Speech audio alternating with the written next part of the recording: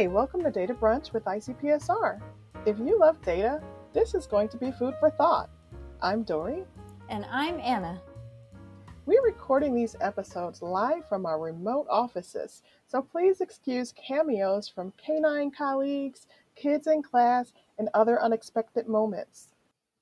Happy Pride Month, Dory! Happy Pride Month to you, Anna. And to our listeners, in case you missed it, we have a really extensive Pride Month data resource guide that we will link to in our show notes.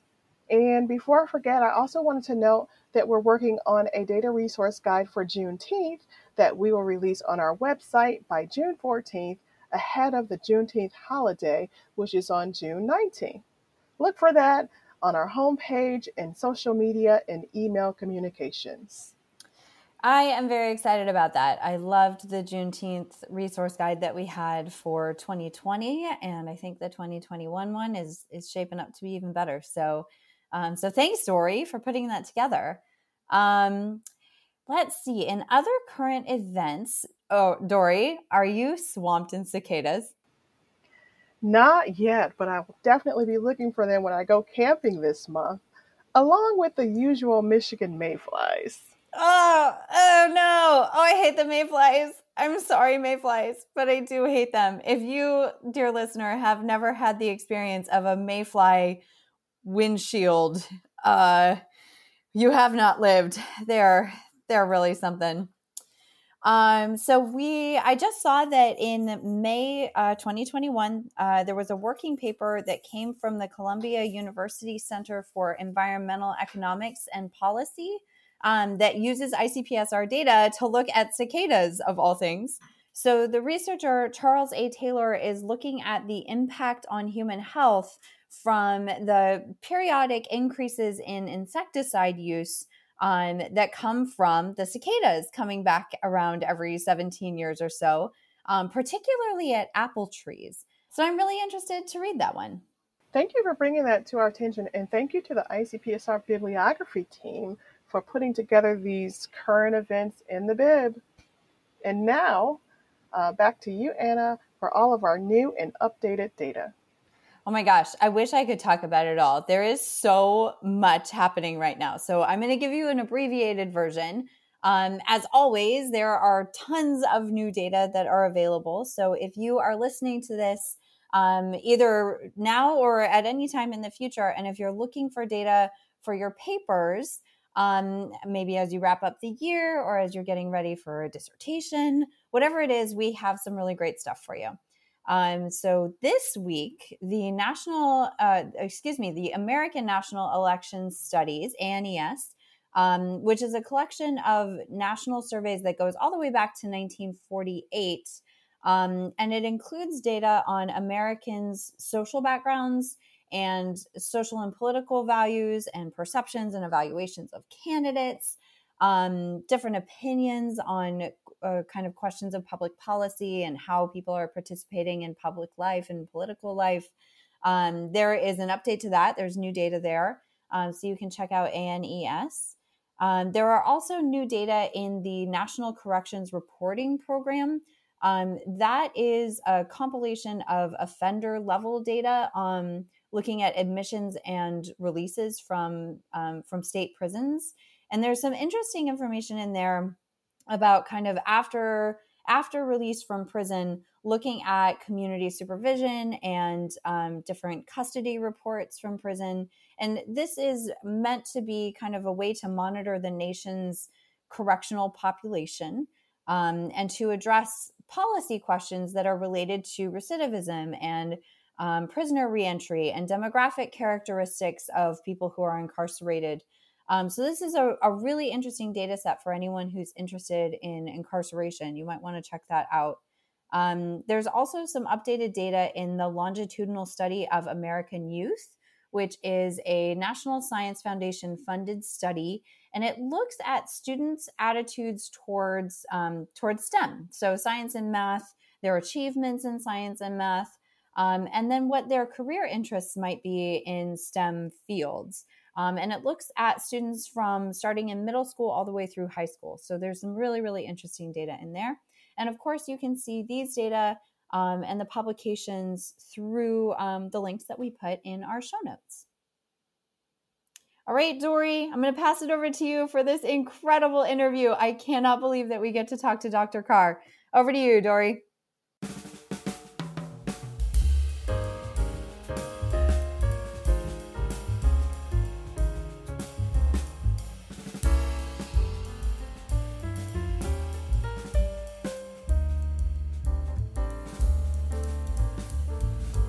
Hi, everybody, and welcome back to ICPSR's Data Brunch.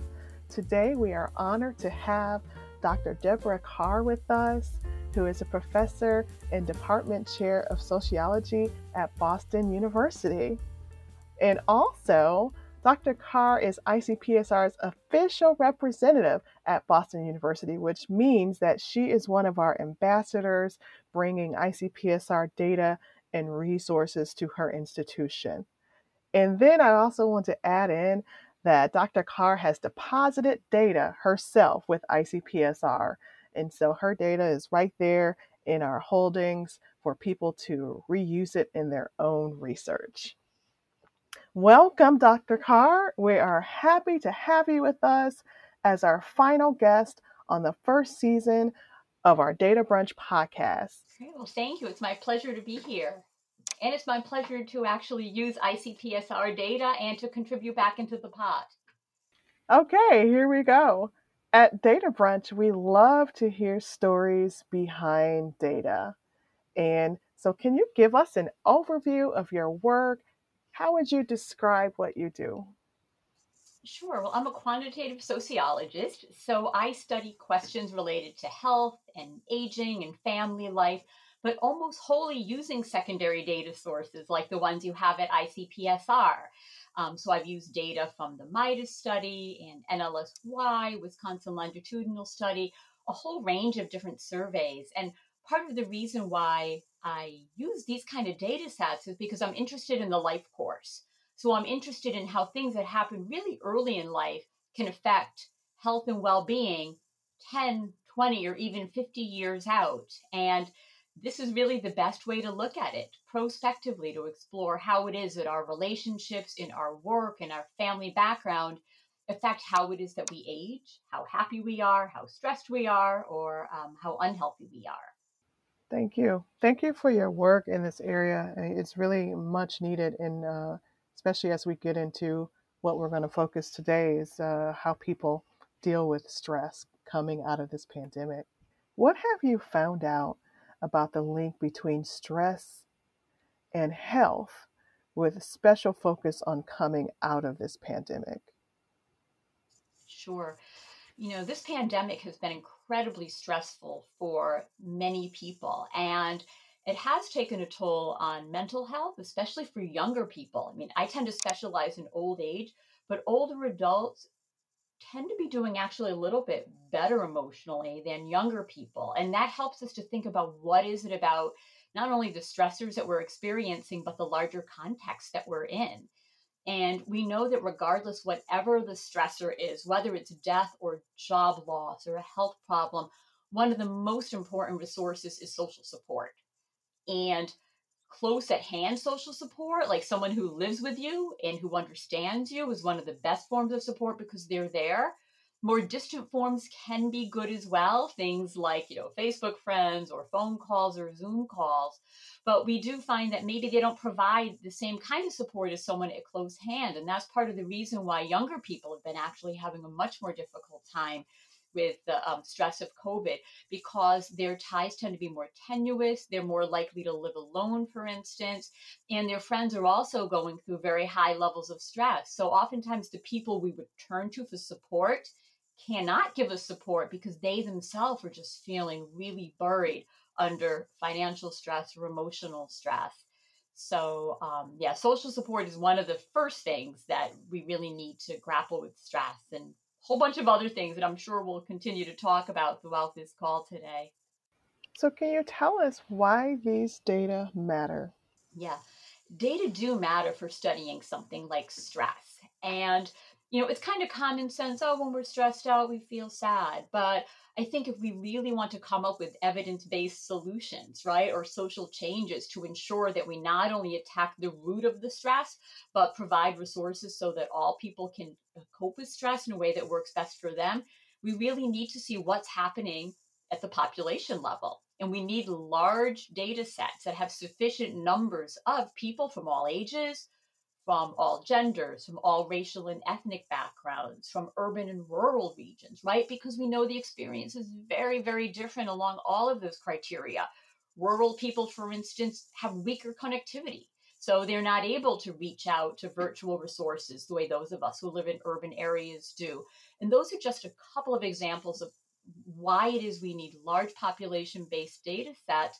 Because if we focus on kind of a convenient sample of 5 people, we're not going to be able to dig into those sources of difference. And I think that's so important. Another reason why we need data, kind of large population-based data sets, is because we know that intersectionality is really important.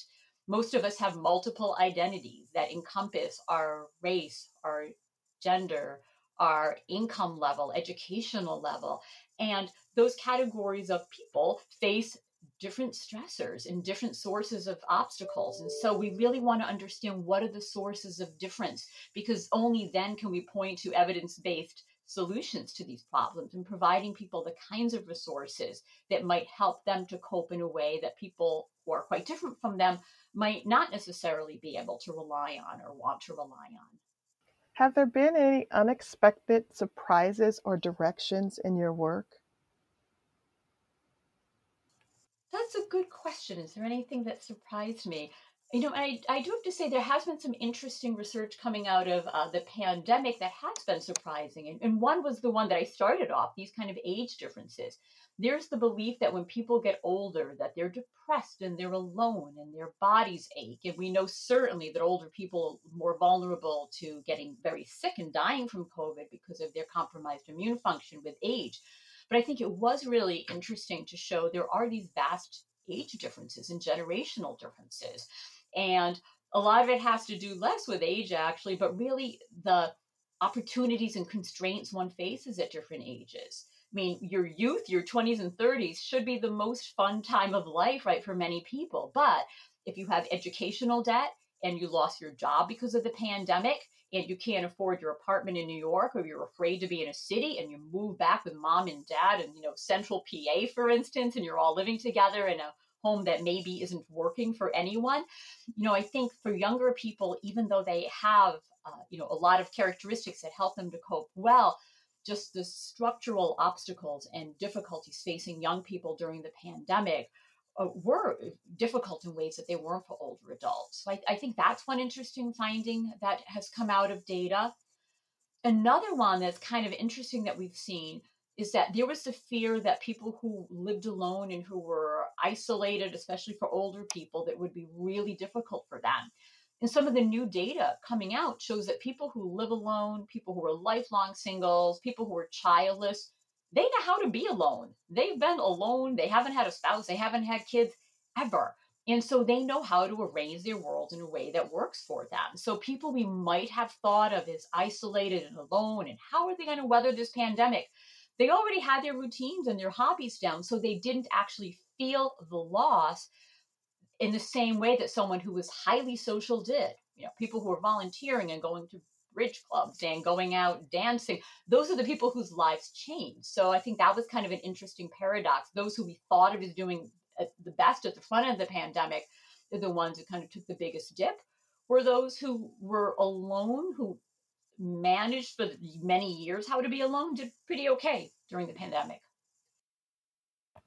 That's fascinating. And it's great to see the data support some of the thinking that at least I personally have seen on social media, where introverts, some of them are, like you say, having a great time, relatively speaking. I mean, yes, it's all about survival, but they do seem to already have the routine down pat. Mm-hmm. Absolutely. And people adapt to what they're given. And I think that's actually another message that will come out of the pandemic, that most people learn to adapt to the circumstances that they are handed. And sometimes it takes a little bit more time. We know that when any new stressor comes along, whether it's a change in job, a new child, a new marriage, during the early stages, it's difficult for everybody. But then once we kind of either adjust our expectations for what reality should be, or develop the skill sets, or arrange our lives in such a way that just kind of accommodates whatever new stressor has come our way, we tend to do okay over time, right? The first couple of months after any difficulty are the worst, but then it tends to kind of plateau out and people kind of reach some kind of equilibrium where they do okay. This is off script, but as a parent, I am really interested in how our younger Gen Zs who are in elementary school and middle school, how will they um, how will they be 10 years down the road, having been in a pandemic for a big chunk of their formative years? I'm really looking forward to the lessons that come from the might not look like stress now, but the stresses that the younger generations are going through. Yeah, that's a great question. And I think, if anything, the children have shown us just how highly adaptable they are. They were tossed into this situation, and some, had it slightly easier than others if they had their own computer. But, kids from larger families who had a lot of noise in their house, I mean, and only one or two computers, I think it was harder for some rather than others. But at the end of this, I think the young people have shown themselves to be tremendously adaptive. And it will be fascinating to see what does that look like in the longer term. Because in the stress research world, there's this kind of belief in some data to show it, that the link between stress and kind of mental health is curvilinear. So curvilinear, I describe to students, as either a smile or a rainbow, that you have the most extremes at the ends and then the average in the middle. And there is this theory that people who grow up with no stress at all, or with very high levels of stress, are the ones who have the greatest difficulty coping in the longer term. Because if you've had too much stress, it's just overwhelming. If you've had no stress at all, you haven't been tested. You haven't forced yourself to develop new coping skills and coping mechanisms. And it's those folks in the middle who have kind of medium stress, tolerable stress, that have to troubleshoot, that have to learn new innovative strategies, that end up doing okay, because they know that if they dealt with the problem once, they can deal with it again. And it's just this kind of self-efficacy that we develop from creative problem solvings along the way. And anybody who survives the pandemic, even if they feel like they're just fumbling their way along, everybody has developed new proactive coping skills in this process. I agree. I don't think we will be the same as we were before. We'll definitely appreciate one another much more and appreciate real-time interactions. Okay, we've come to our final two questions. How can listeners find out more about your work or contact you? How can they contact me? Well, they can Google me, and I actually have a web page, and I can't remember the address right now. But if you go to Deborah Carr, Boston University, you'll find my web page with links to a whole bunch of papers and books and articles. I'm also on Facebook, and against my will, I set up a Twitter account, and I think I've tweeted like 5 times. I don't have that many thoughts, but I swear I will start tweeting more often. But the webpage at BU is probably the best place to go to. Thank you, and we'll make sure to include those in our episode notes. Okay, final question. Since we talked a lot about the pandemic, a lot of people have become better cooks in their kitchens during the pandemic. Do you have a special dish that you have developed during quarantine? That's a good question. I am a very lucky gal in that even though I don't cook, my partner does, and he's an amazing cook. So he's been baking bread and homemade pizza, and for the holidays, homemade Hamantash and homemade bagels. So I eat a lot, and I'm wholly indebted to Sam for being a really good chef. When it works out well, I like to eat, he likes to cook. It's a perfect match. Wonderful. Okay, and I think that brings us to our time. So thank you so much for being with us today. Well, thank you. This was great fun.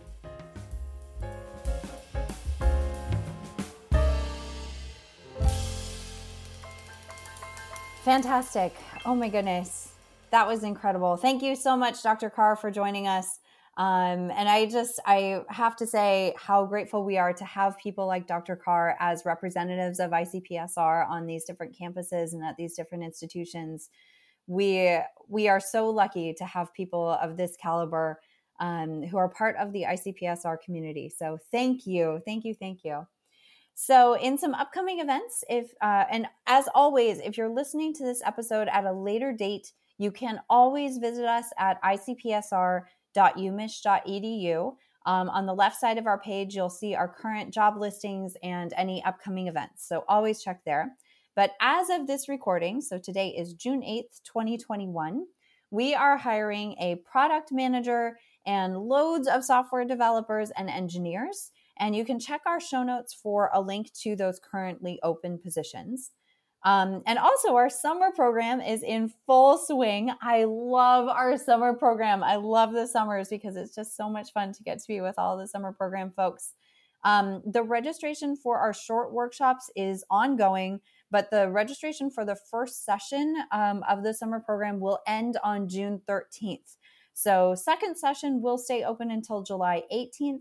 But if you want to come to that first full session, you do need to register by June 13th.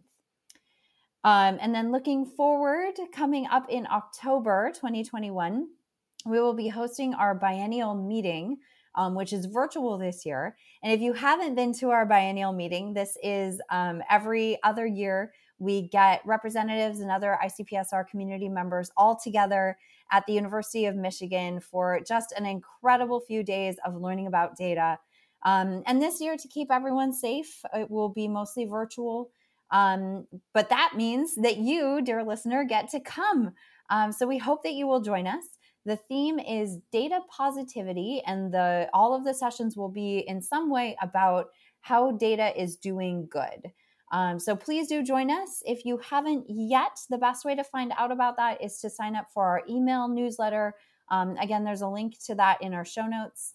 And that's the best way to get registration information. The conference is free and it is open to the public. So please do share this information with anyone you know who is interested in data. And it will include some incredible guest speakers who are going to be talking about how data can do good. All right, fantastic. That is the end of our upcoming events. Dory? All right.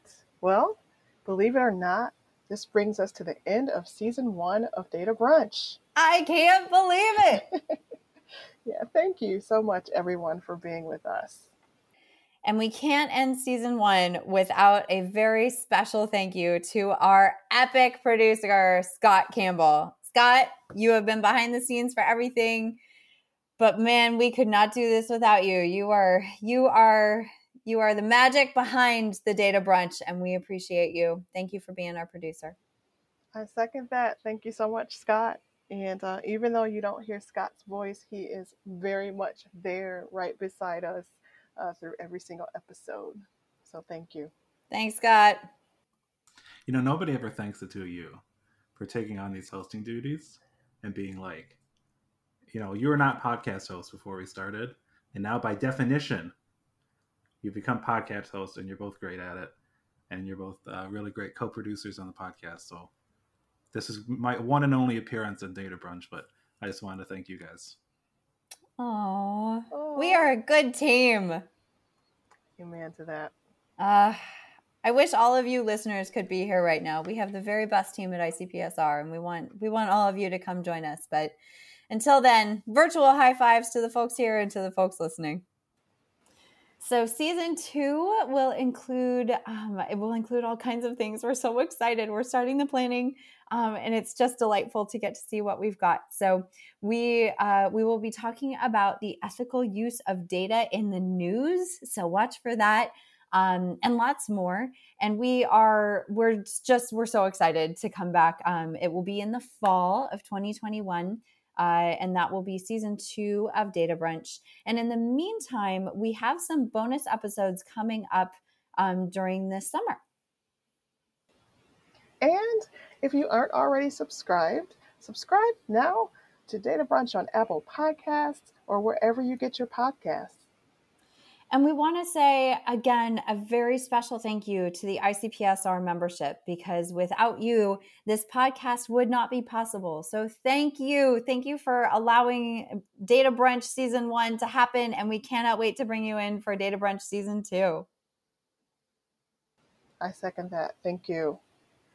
And you can get in touch with us by visiting our website, icpsr.umich.edu, or emailing us at icpsr-podcast@umich.edu.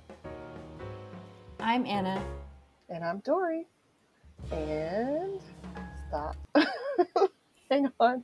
I couldn't scroll for a minute and Kai just burst into the room. So let's try that last part again. Okay, sounds good. I'm Anna. And I'm Dory. And thanks for joining us at ICPSR's Data Brunch.